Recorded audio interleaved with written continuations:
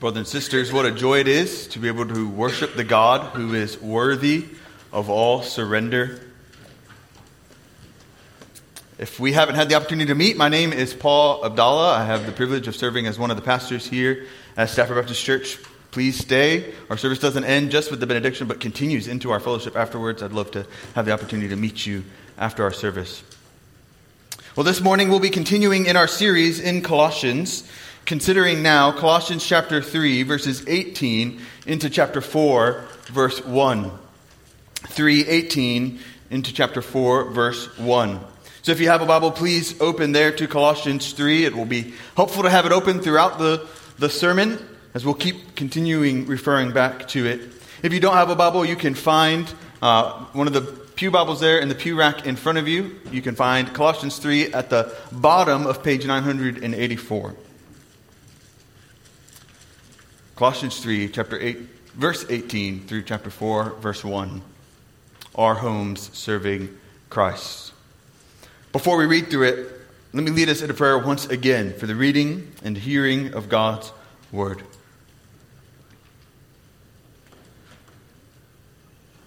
Father, we thank you for your Word. May the word that we hear this morning be a word fitly spoken. Father, may it meet us where we are. Father, may your word lead us to see Jesus exalted in the heavens, to see him humbled at the cross, to see him ascended where he sits next to you even now as king, ruling over this new society that he has created. Father, we surrender all that we have to you. In Jesus' name we pray. Amen. Colossians chapter 3, starting in verse 18. Wives, submit to your husbands as is fitting in the Lord. Husbands, love your wives and do not be harsh with them. Children, obey your parents in everything, for this pleases the Lord. Fathers, do not provoke your children, lest they become discouraged.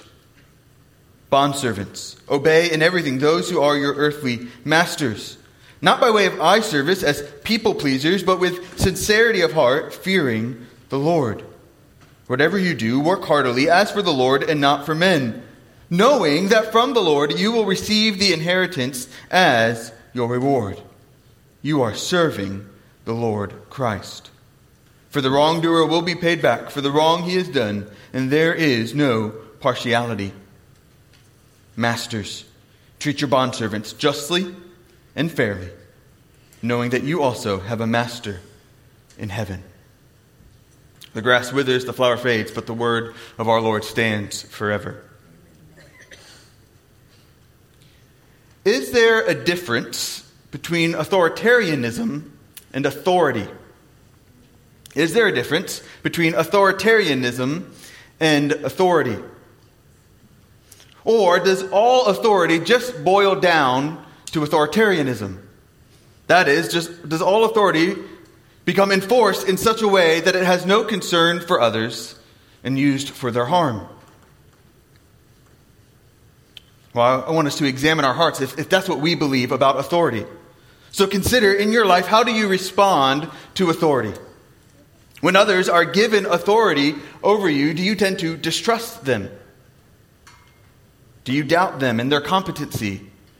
Are you naturally suspicious of those in authority? In our world, in our culture today, this is the natural standing of many.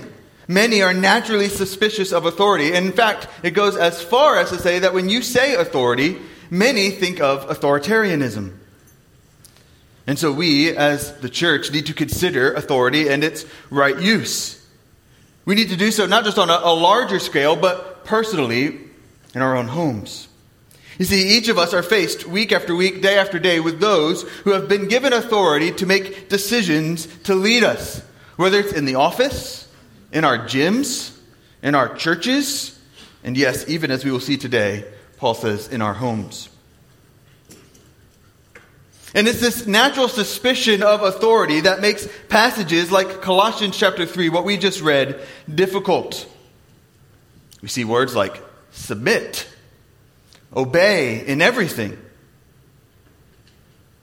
Hasn't the Apostle Paul just told us in Colossians chapter 3, verse 11, that we are all one in this new society that Jesus creates? That's what we read in Colossians chapter 3, verse 11. If you just look up a few verses, Paul writes, here in this new group of people, there is not Greek and Jew, circumcised and uncircumcised, barbarian, Scythian, slave, free, but Christ is all and in all. Why then is Paul writing to bondservants and telling them to obey in everything? Why is he telling children to obey in everything? Why is he telling wives to submit? Why isn't he just leveling the playing field all the way? I think this is Paul's point. In this new society that God has created through Jesus Christ, God doesn't undo the order and authority. He doesn't pronounce all authority as evil, but rather radicalizes how we use and respond to authority, even in our homes. We are all one in Christ, and yet there is a godly order under this new King, Jesus. So we are not to forsake responsibilities and order and authority, but rather we are to serve the Lord Jesus, even in our homes. That leads us to our big idea this morning. If we were to summarize these 9 verses in one idea, I think this could be a good example. Serve the Lord Jesus submissively and selflessly in all your earthly responsibilities. Serve the Lord Jesus submissively and selflessly in all your earthly responsibilities. As those who are now primarily citizens of heaven in Jesus Christ. That's what Paul has been telling us. Even back in verses 1 through 4 of Colossians 3. He's telling us that our life is hidden with Christ. We are citizens of heaven. And yet here, we still live in earth. And in this new society, we're not to rebel against all authority, but to live out our new reality. And particularly here in the home. Paul will give 3 pairs of people that would have made up a normal Greco-Roman household. Wives and husbands, children and parents, bondservants and masters. Each of those pairs has one who is to submit themselves under authority and one who is given some authority.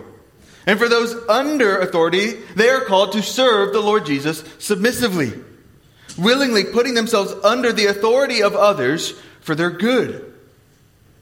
And those who are given authority, Paul says you are to serve the Lord Jesus selflessly. To love, to encourage, to be fair in your use of authority.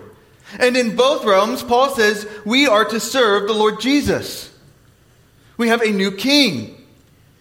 We're not serving other people, we don't serve ourselves, but we serve Jesus, who is the supreme and sufficient Lord. And so Paul says, serve the Lord Jesus submissively and selflessly in all your earthly responsibilities. We're going to consider this passage working through the 6 roles, one by one, that Paul outlines. And each point, we'll consider what is being called to in that role, why we're being called to that, and then how we can pursue that. But before we get into it, let me give just a preliminary thought to help us understand the whole of the passage. This is, I understand, to be a difficult passage, even maybe a struggle to put into our lives. So let me just say at the beginning, what marks this whole passage and the relationships of this passage is the reciprocal nature of this new society that Jesus gives. The reciprocal nature of our relationships in this new society. So through our union with Christ in his life, death, and resurrection, we are made alive together with Christ, Paul says, and we are brought into this new humanity, this new society that God has created. And a defining mark of this new society is that relationships are reciprocal. That there's a mutuality in our relationships, that each party has an incumbent responsibility, and each are responsible to do that. So for the Apostle Paul, there is an order in the home that goes back all the way to creation and continues into new creation. But how we live in this authority is now reshaped through our faith in the gospel. Paul will even list in each time the submissive positions first. They are of priority. In this new kingdom, those who submit are not any less citizens. They are not second-class citizens. And in each of the positions that have authority, Paul is radically changing what authority looks like. In this new society, relationships are reciprocal. Relationships are reciprocal. Well, with that in mind, let us turn to the first group that Paul the Apostle speaks to. He speaks first to wives. And I will speak to wives and subsequently to each group individually. So I will speak primarily to wives as we talk about wives, primarily to husbands as we talk about husbands, and so on and so forth. But it's beneficial for all of us to hear what Paul says. This letter would have been read in the whole congregation.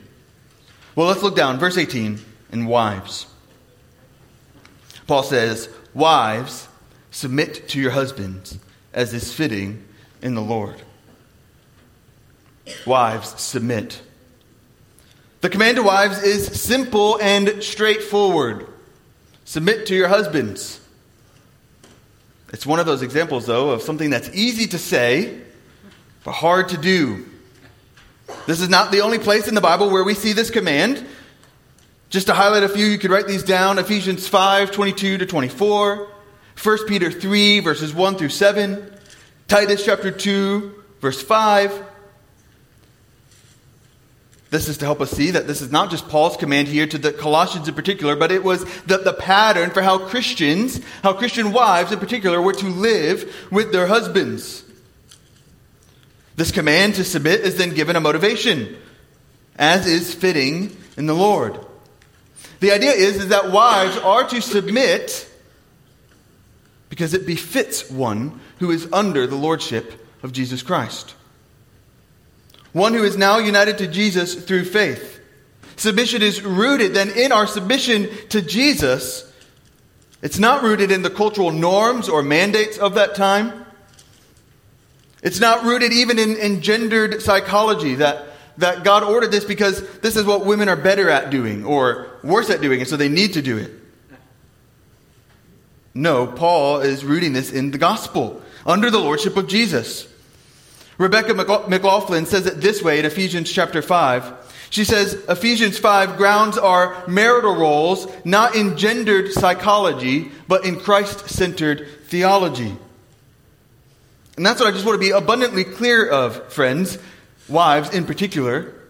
The call to submit is not grounded in what your psychology of your gender or in what the culture says you should do. It's grounded in Christ. It's what's grounded in this new creation. It's fitting in the Lord. So what then is submission?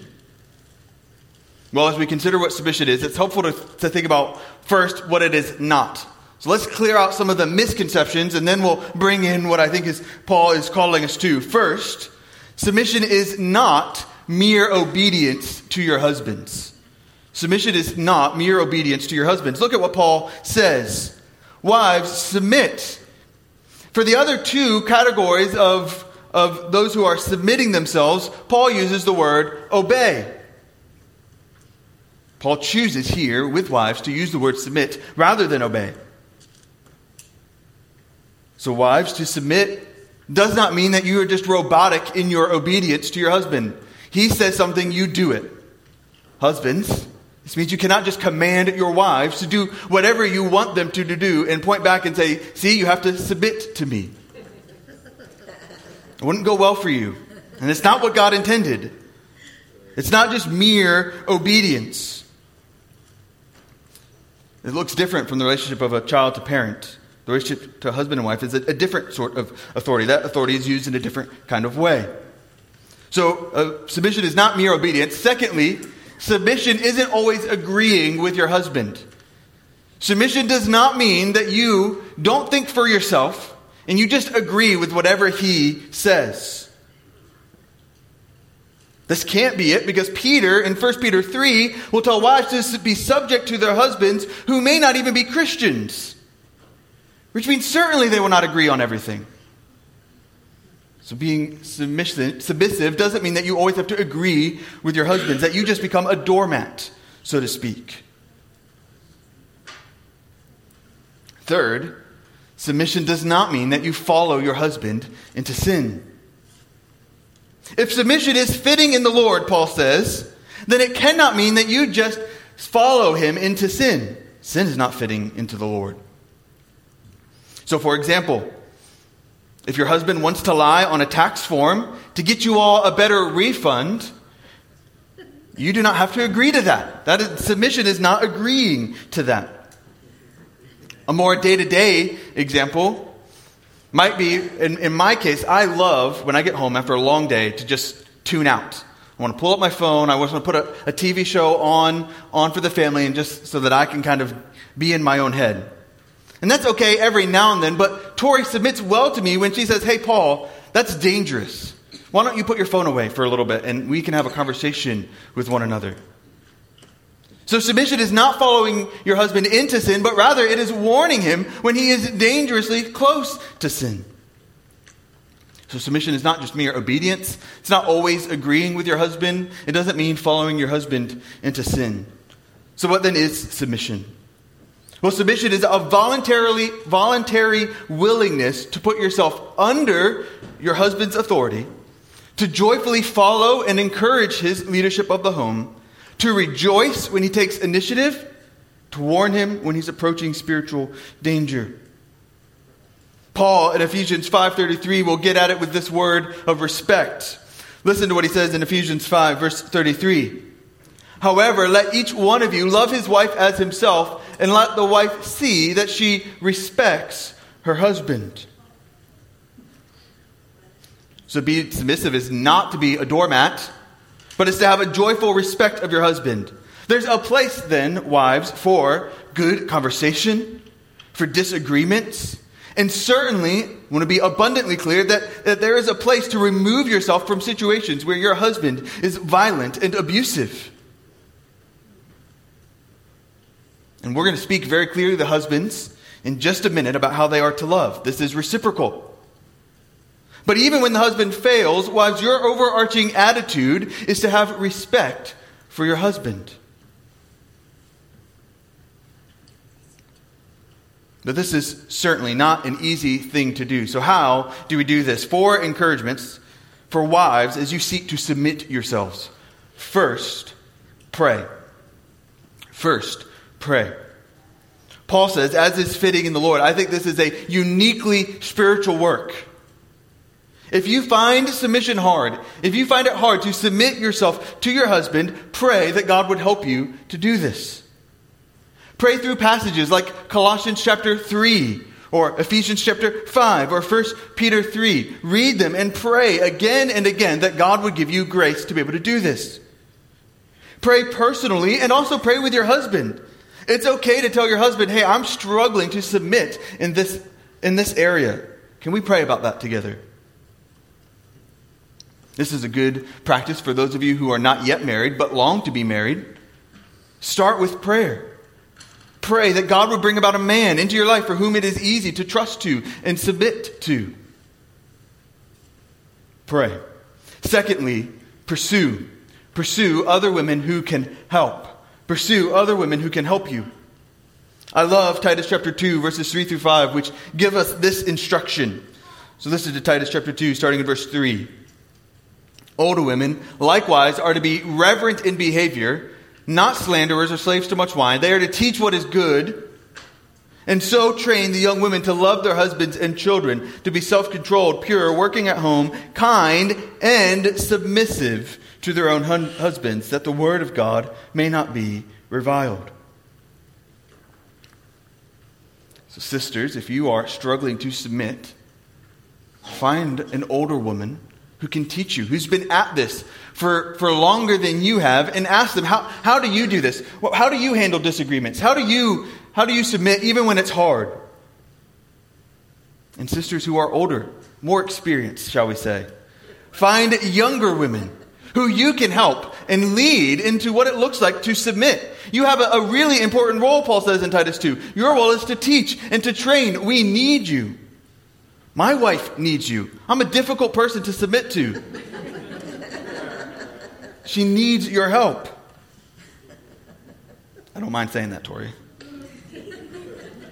So pursue other women who can help you. Third, this one comes from my wife herself. Preach the gospel to yourself. I asked Tori, what is a P that you think about helping women submit? And she said, first thing she said was preach the gospel to yourself. And I said, I didn't have that in there, but now I'm putting it in there.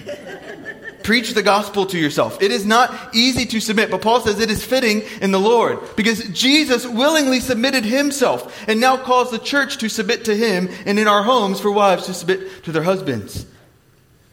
Sisters, submit, reminding yourself of what we sung, that Christ is enough for you.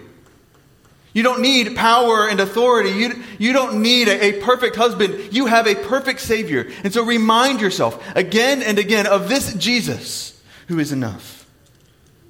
Fourth, persevere. Your husband will fail. You will fail. Don't give up. Let me encourage you just to continue to persevere. If you fail, confess it and rest that the work of Jesus covers our failings, and get back on the horse, so to speak. And continue to constantly have an attitude of humble repentance and submission and respect and persevere. Keep pursuing your husband. Keep correcting him when he goes off the tracks. Persevere in your submission. There's lots we could say. There's an article that I printed out for us on the back table where the other books are. I would encourage you women to grab one and read it. It's a encouraging article. But we need to move on. So we move from wives, Paul says, then to husbands. Husbands, love. Husbands are called to love your wives. Look down at verse 19. Husbands, love your wives and do not be harsh with them. So just as Paul is radical in his motivation for wives to submit, Paul is radical in how husbands are to use their authority. Brothers, yes, you have been given authority in your home. God has given you a position in your home and in your marriage in which he has given you authority, but he has not given you that authority to prop yourselves up. He has not given you that authority to make yourself feel good, but to humbly love and selflessly serve your wife. That is what the call to love is, right? It is to love as Christ has loved us. Paul in Colossians has already made a big deal out of love. He said in verse 14 of Colossians chapter 3, and above all these, put on love, which binds everything together in perfect harmony. So all other virtues that we are to put on find their summary in love. So what does it look like, husbands, for you to love your wives this week? Well, it looks like selflessly giving up of your own desires and preferences for the good of your wife. This is what we see in Jesus, giving up of himself for our good. This is what Paul tells husbands in Ephesians 5, that as we would care for our own bodies, we are to lovingly care for our wives. I have to put aside my desire to sit on the couch and go to the gym to take care of my own body. And in the same way, I need to put aside my desires to care for my wife. Husbands, this means that your natural state in life should be one where you are deferring in the arena of preferences. That more often than not, you watch your wife's favorite shows and not just what you enjoy. That you eat at her favorite restaurants, not just at yours. It does mean that where the Bible is clear about how you ought to live, that you stand firm on that. You stand in the truth of the Bible and lead your family to stand true on the truth of the Bible. But where there's an opportunity to defer, be willing to defer. Your wife may get to the point where she wants you to make decisions and make those decisions, but have the attitude of being willing to defer on preferences. To love your wife is to do everything possible on your end to make it easy for your wife to submit. And I think that's what Paul gets at the second half of verse 19 when he says, do not be harsh with them.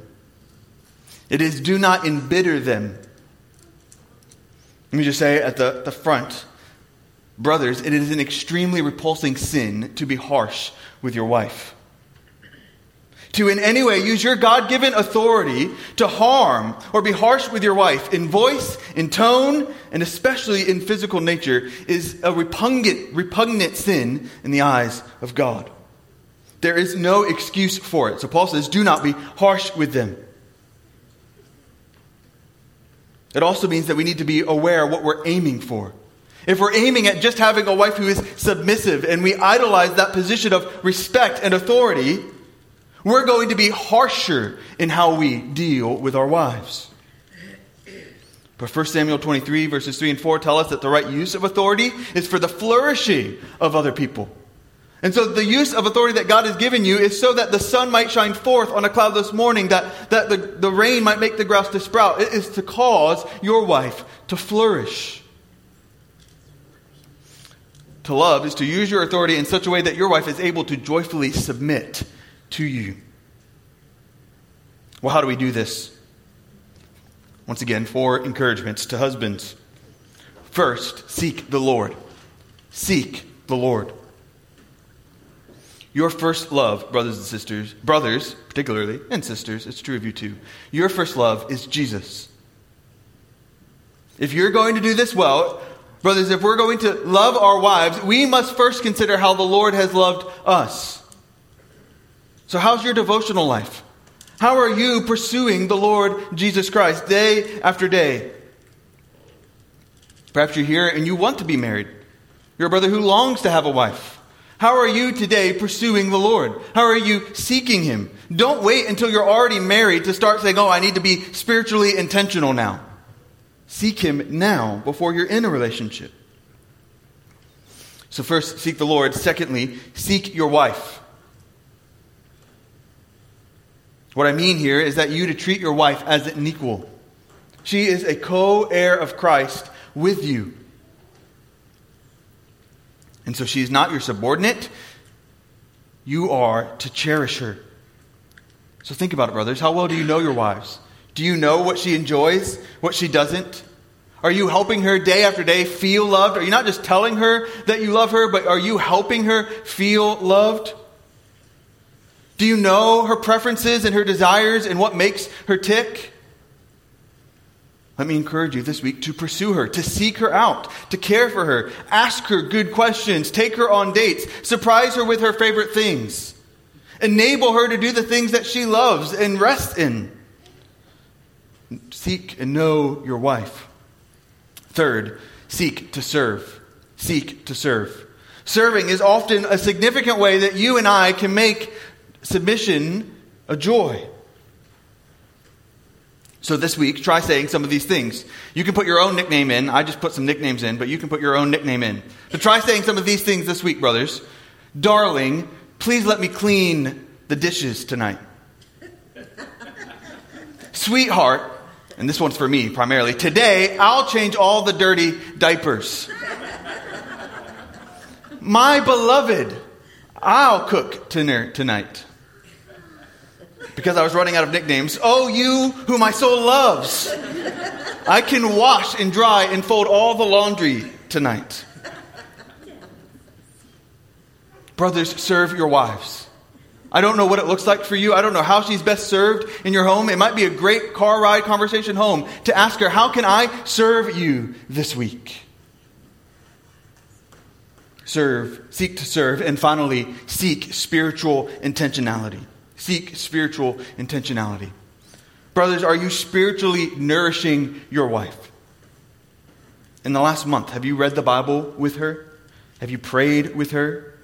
Have you had a spiritual conversation of any sort with her? It won't look the same in every relationship. Maybe reading the Bible together is really hard and it feels awkward. So are you encouraging her to read? Are you telling her about what you're reading and how that's encouraging you and helping you follow Jesus more faithfully? We need to be spiritually intentional with our wives.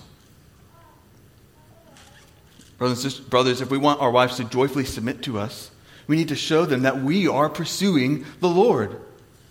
So that as they submit to us, really they're submitting themselves to Him. Well, there's much to say, but we must keep moving. Look down at verse 20. Children, obey. Children, obey. Verse 20. Children, obey your parents in everything, for this pleases the Lord. So kids, this point is for you primarily. Whether you are 4 or whether you are 21 and still living in your home, this is for you. I want to start first, kids, by saying that you are not second-class citizens in the kingdom of God. When you trust in Jesus, you become a part of His body. You are made just as much an heir of the kingdom as your parents are today. Now it'll look different. You'll have different roles and responsibilities, Paul says, in the home and in the church. But just know that Paul acknowledging you here in verse 20 means you are not second-class citizens. Paul expected you to be at the gathering, hearing the word of God taught and heard. But what is your responsibility, kids? Well, Paul says your responsibility in the home is to obey your parents in everything. Now listen carefully. Obey your parents in everything. Yes, everything. There's no exception. We don't get to obey only like when we feel like it, when it's easy or something that we enjoy. God says in His Word to obey in everything. Now, who are the kids who must obey? Does this mean that I, as an adult child, whose parents are still alive, but I have my own family, do I have to obey everything my parents say? I'm not going to look over there. She probably is nodding yes. I would argue no. I don't think so. I think a good way of describing who is this text is talking about is by saying kids equal those who are under the provision and protection of their parents. Those who are under the provision and protection of your parents. So if your parents are still the primary providers of what you eat, of what you wear, of where you live, if they still provide your protection, then that means you have the responsibility to obey in everything. So that even if you're technically an adult, you should defer in a submissive and obedient way if you still live with your parents. That's a general good rule of thumb. It looks different, and I can't get into specifics, but a general good rule of thumb is that even if you're a technical adult, but you're still living with your parents, and they are still primary providers of provision and protection, I think this is for you. So that if your parents tell you to take out the trash as a 19-year-old, you should take out the trash. If your parents tell you at 5 years old that you should clean up your toys, you should clean it up. And in the background of all of this is Paul's understanding of what we read in the Heidelberg Catechism, question 104, of the fifth commandment. So let me read Exodus 20, verse 12, the fifth commandment. It says, "Honor your father and your mother, that your days may be long in the land that the Lord your God is giving you." And so I just want to encourage us who are adult children, no longer under the provision and protection of our parents. It is still a good attitude for us to have of honoring our parents. To acknowledge that while the relationship changes, to honor them is right. And again, note how Paul grounds this command in verse 20. He says, "For this pleases the Lord." So kids, you don't obey because it makes mom and dad happy. You obey because it makes Jesus happy. He delights in your obedience. And parents, that means that when you talk to or encourage your kids, especially those who have professed faith, it's right to encourage them by reminding them that Jesus delights in their obedience. But it's a good reminder to stop and say, we cannot actually truly delight Jesus apart from His help. To be able to truly obey in the way God is calling children to obey here in this passage, you need to trust in Jesus. You need Jesus to give you a new heart. Apart from that, the Bible says you won't want to obey or you won't obey for the right reasons. You need to be made new. You need grace. You need to know that you're a sinner. And apart from Jesus, you cannot please God. But that God sent Jesus to live a perfectly obedient life, to die on the cross, to rise again so that if you believe in Him, you can be made new. And with that new heart, Paul says, obey in everything. What does obeying in everything look like? Well, let me give you this phrase, kids and parents. Kids, you should obey right away, all the way, in a joyful way. Obey right away, all the way, in a joyful way. Obey right away. When your parents tell you to do something, listen right away. Don't wait. Don't try to finish what you're doing first. Don't keep playing the video game pretending that you haven't heard them. Rather, obey. But it doesn't just obey right away, it obeys all the way. So if your parents tell you to do something, do all of it. If they tell you to put away your laundry, put away every single piece of clothes. If they tell you to put away all your toys, don't just put away some. Do it all the way. And finally, do it in a joyful way. True obedience is not reluctant obedience. It's not Oscar the Grouch obedience, if you would. True obedience is joyful obedience. So kids, when your parents ask you to clean up, remind yourself of how God has been gracious to you to give you all of these things that now you have to put away. Remind yourself and have joy. How do we obey? We obey right away, all the way, in a joyful way. And parents, you should use that phrase. It's not mine. I found it on Google. So I'm giving you permission to use it.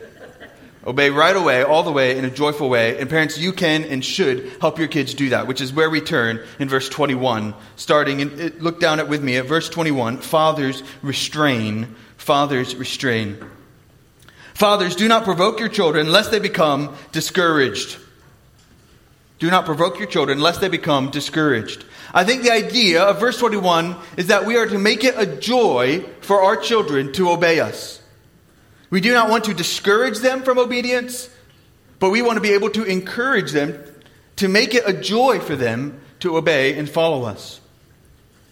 One important question that we have to answer exegetically is this limited only to fathers? And I want to say no, I don't think so. I think Paul is primarily talking to fathers. And this is an important point because dads, you have the responsibility to lead your homes.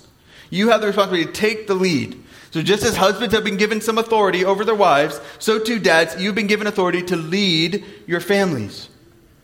But the point is more widely applicable because not every family unit has a father.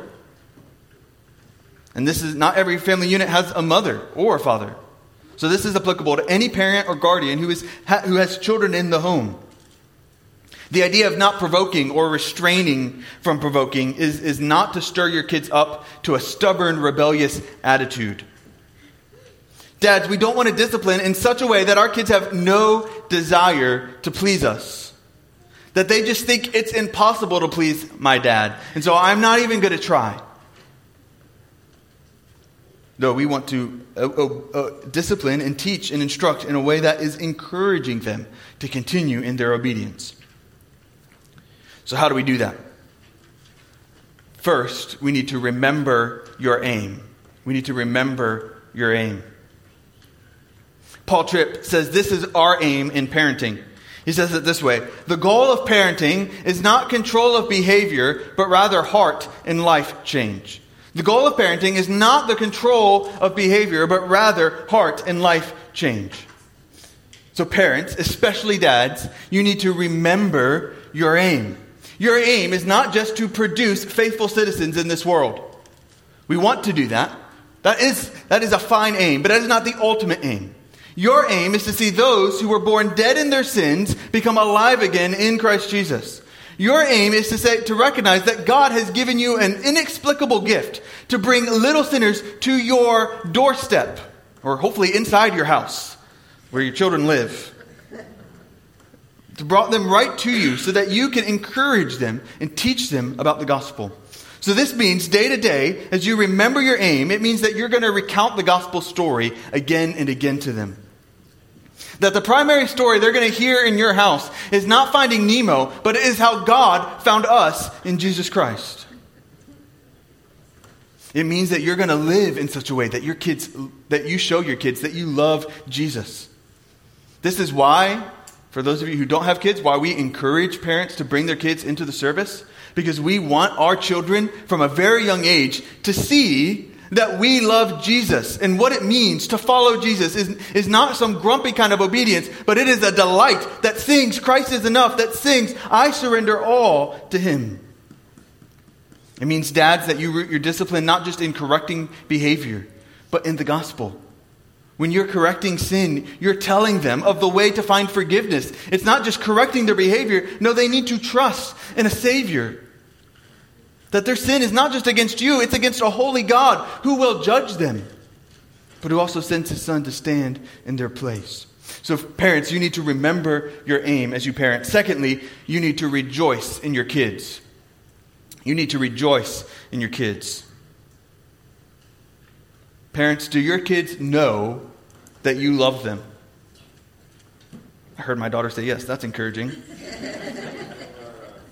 You need to celebrate their wins.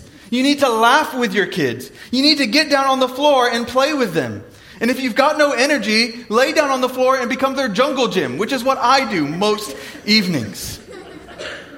Let your kids laugh at you. Let them tickle you. Have fun with them. Rejoice in them. Let them know that you love them. That you don't just say it, but you're in there with them. That you're enjoying them.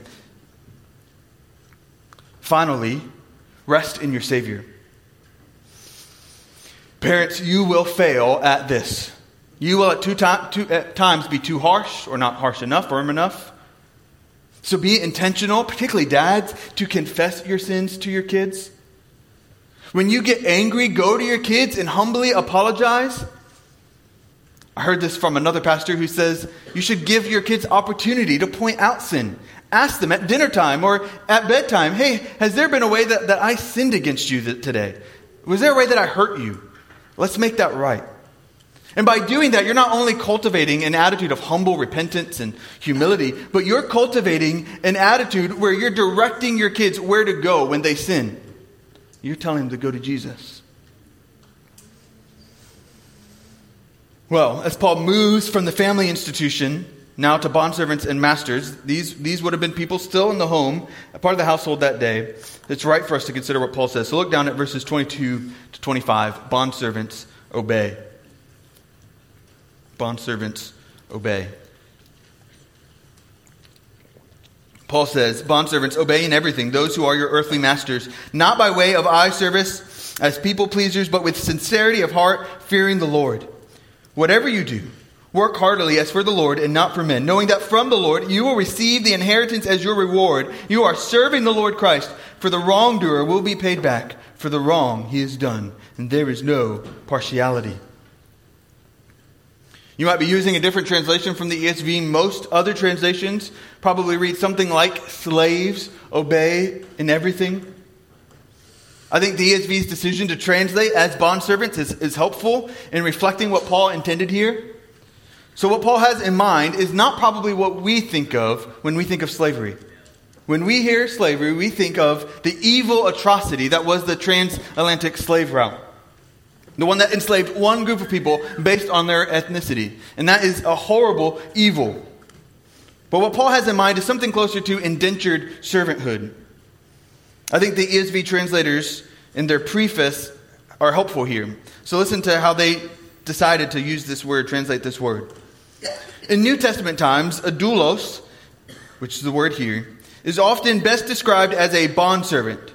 That is, someone in the Roman Empire officially bound under contract to serve his master for 7 years. And when that contract expired, the person was freed, given his wage that had been saved by the master, and officially declared a freed man. So what Paul has in mind is not slavery as we would have thought about it, but this idea of indentured servanthood. And Paul's inclusion of bondservants helps us to see that in no way did Paul endorse any kind of a slave institution, but he's radically Christianizing it.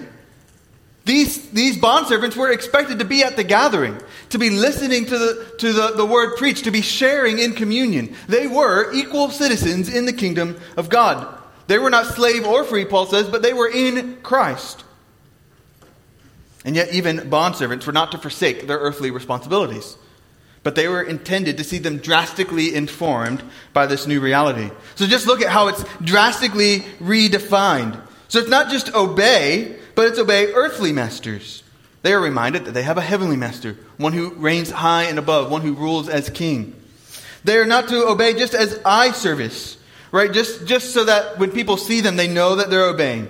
But they are to obey with sincerity, fearing the Lord. They work for the Lord and not for men, because they know that they will receive a heavenly reward. That ultimately they serve the Lord Christ, who is their great master, who has no partiality and will judge perfectly those who have done wrong. So this obedience was radically redefined.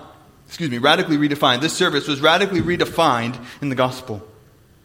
Well, what does this mean for us? I think 2 points of contact here. First, in our jobs. While our jobs are quite different experience than what bondservants experienced, they are connected. So in your jobs, brothers and sisters, you are to serve the Lord Jesus Christ. But I also think it's just general in our service. Whether it's in our homes or in our jobs or in our churches, we are to remember that we are serving the Lord Jesus Christ. I think verse 24 is a wonderful summary of all that we've seen so far. That our primary service, whether we're wives, husbands, fathers, or children, is to Jesus Christ. Look down again at verse 24, the last few words. You are serving the Lord Christ. He is the Lord of heaven and earth, the Lord of creation and new creation. And He alone, Paul has already told us in Colossians, can deliver us from all of our sins. And so we need to have this Christ-centered mindset as we serve. Friends, do you realize that the gospel touches every part of your life? That there's nothing left outside of the gospel's reach? Well, what does Christ-centered service look like? A few observations. First, serve diligently. Serve diligently. Paul says, obey in everything. Friends, be diligent. Don't make excuses. Beware of distractions. Obey in everything. Be diligent in your service. Go the extra mile. Don't just do the bare minimum, what's required of you. Serve with diligence. Secondly, serve sincerely. At your job, do you only work hard if your boss is around? What do you do if your boss isn't there? Are you still diligently serving? Don't just work hard when others are watching you. Paul tells us that we work not for the eyes of men, but for the eyes of the Lord, with sincerity of heart, fearing Him, because He sees and He will judge. So serve sincerely. And finally, serve for a heavenly reward. Brothers and sisters, don't just work for a paycheck. Work for the reward that is yours in Jesus Christ. Paul knew that these servants would be paid at some point at the end of their service. But he tells them, don't work for that day. Work now for the heavenly reward that is to come.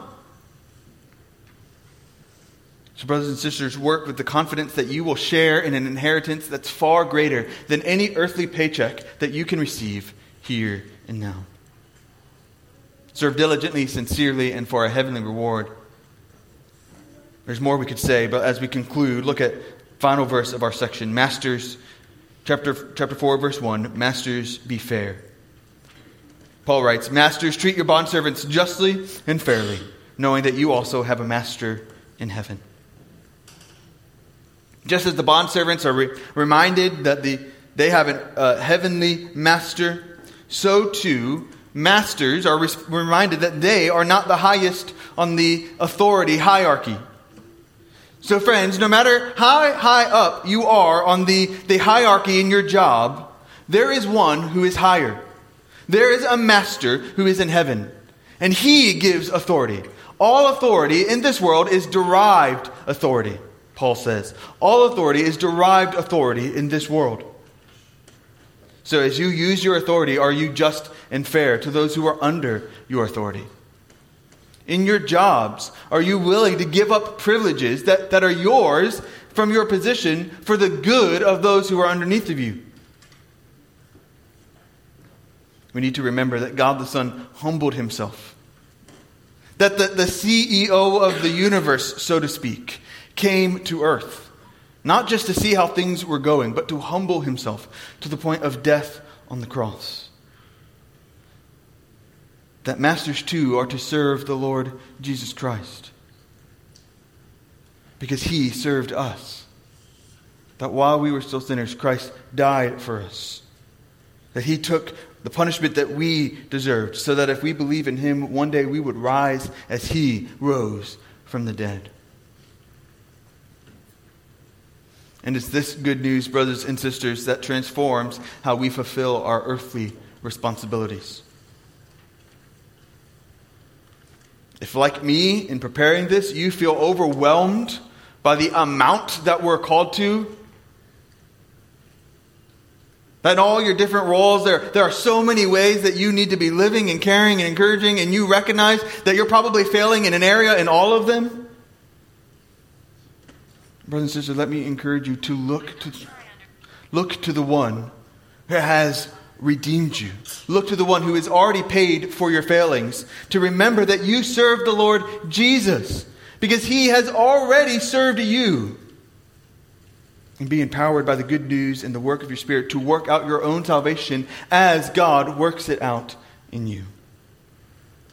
And make it your prayer that the Lord would take your life and let it be consecrated wholly to Him, so that you might serve the Lord Jesus submissively and selflessly in all your earthly responsibilities. Let's pray.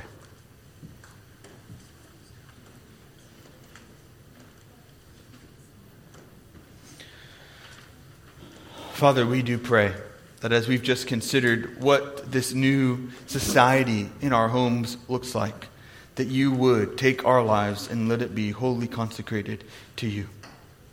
Father, we pray that in our roles as wives and husbands, as children and parents, as workers and employers, that, Father, we would see Christ to be enough.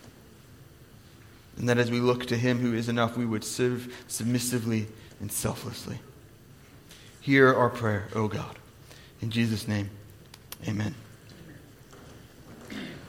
Well, friends, having heard God's word this morning, we will respond in just a moment by song. But before we do, take just a moment to silently reflect on what you've heard. Maybe you need to confess where you've not been serving submissively or selflessly. You need to ask God to help you.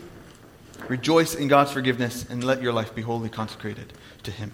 Take a few moments to silently reflect, and we will go from there.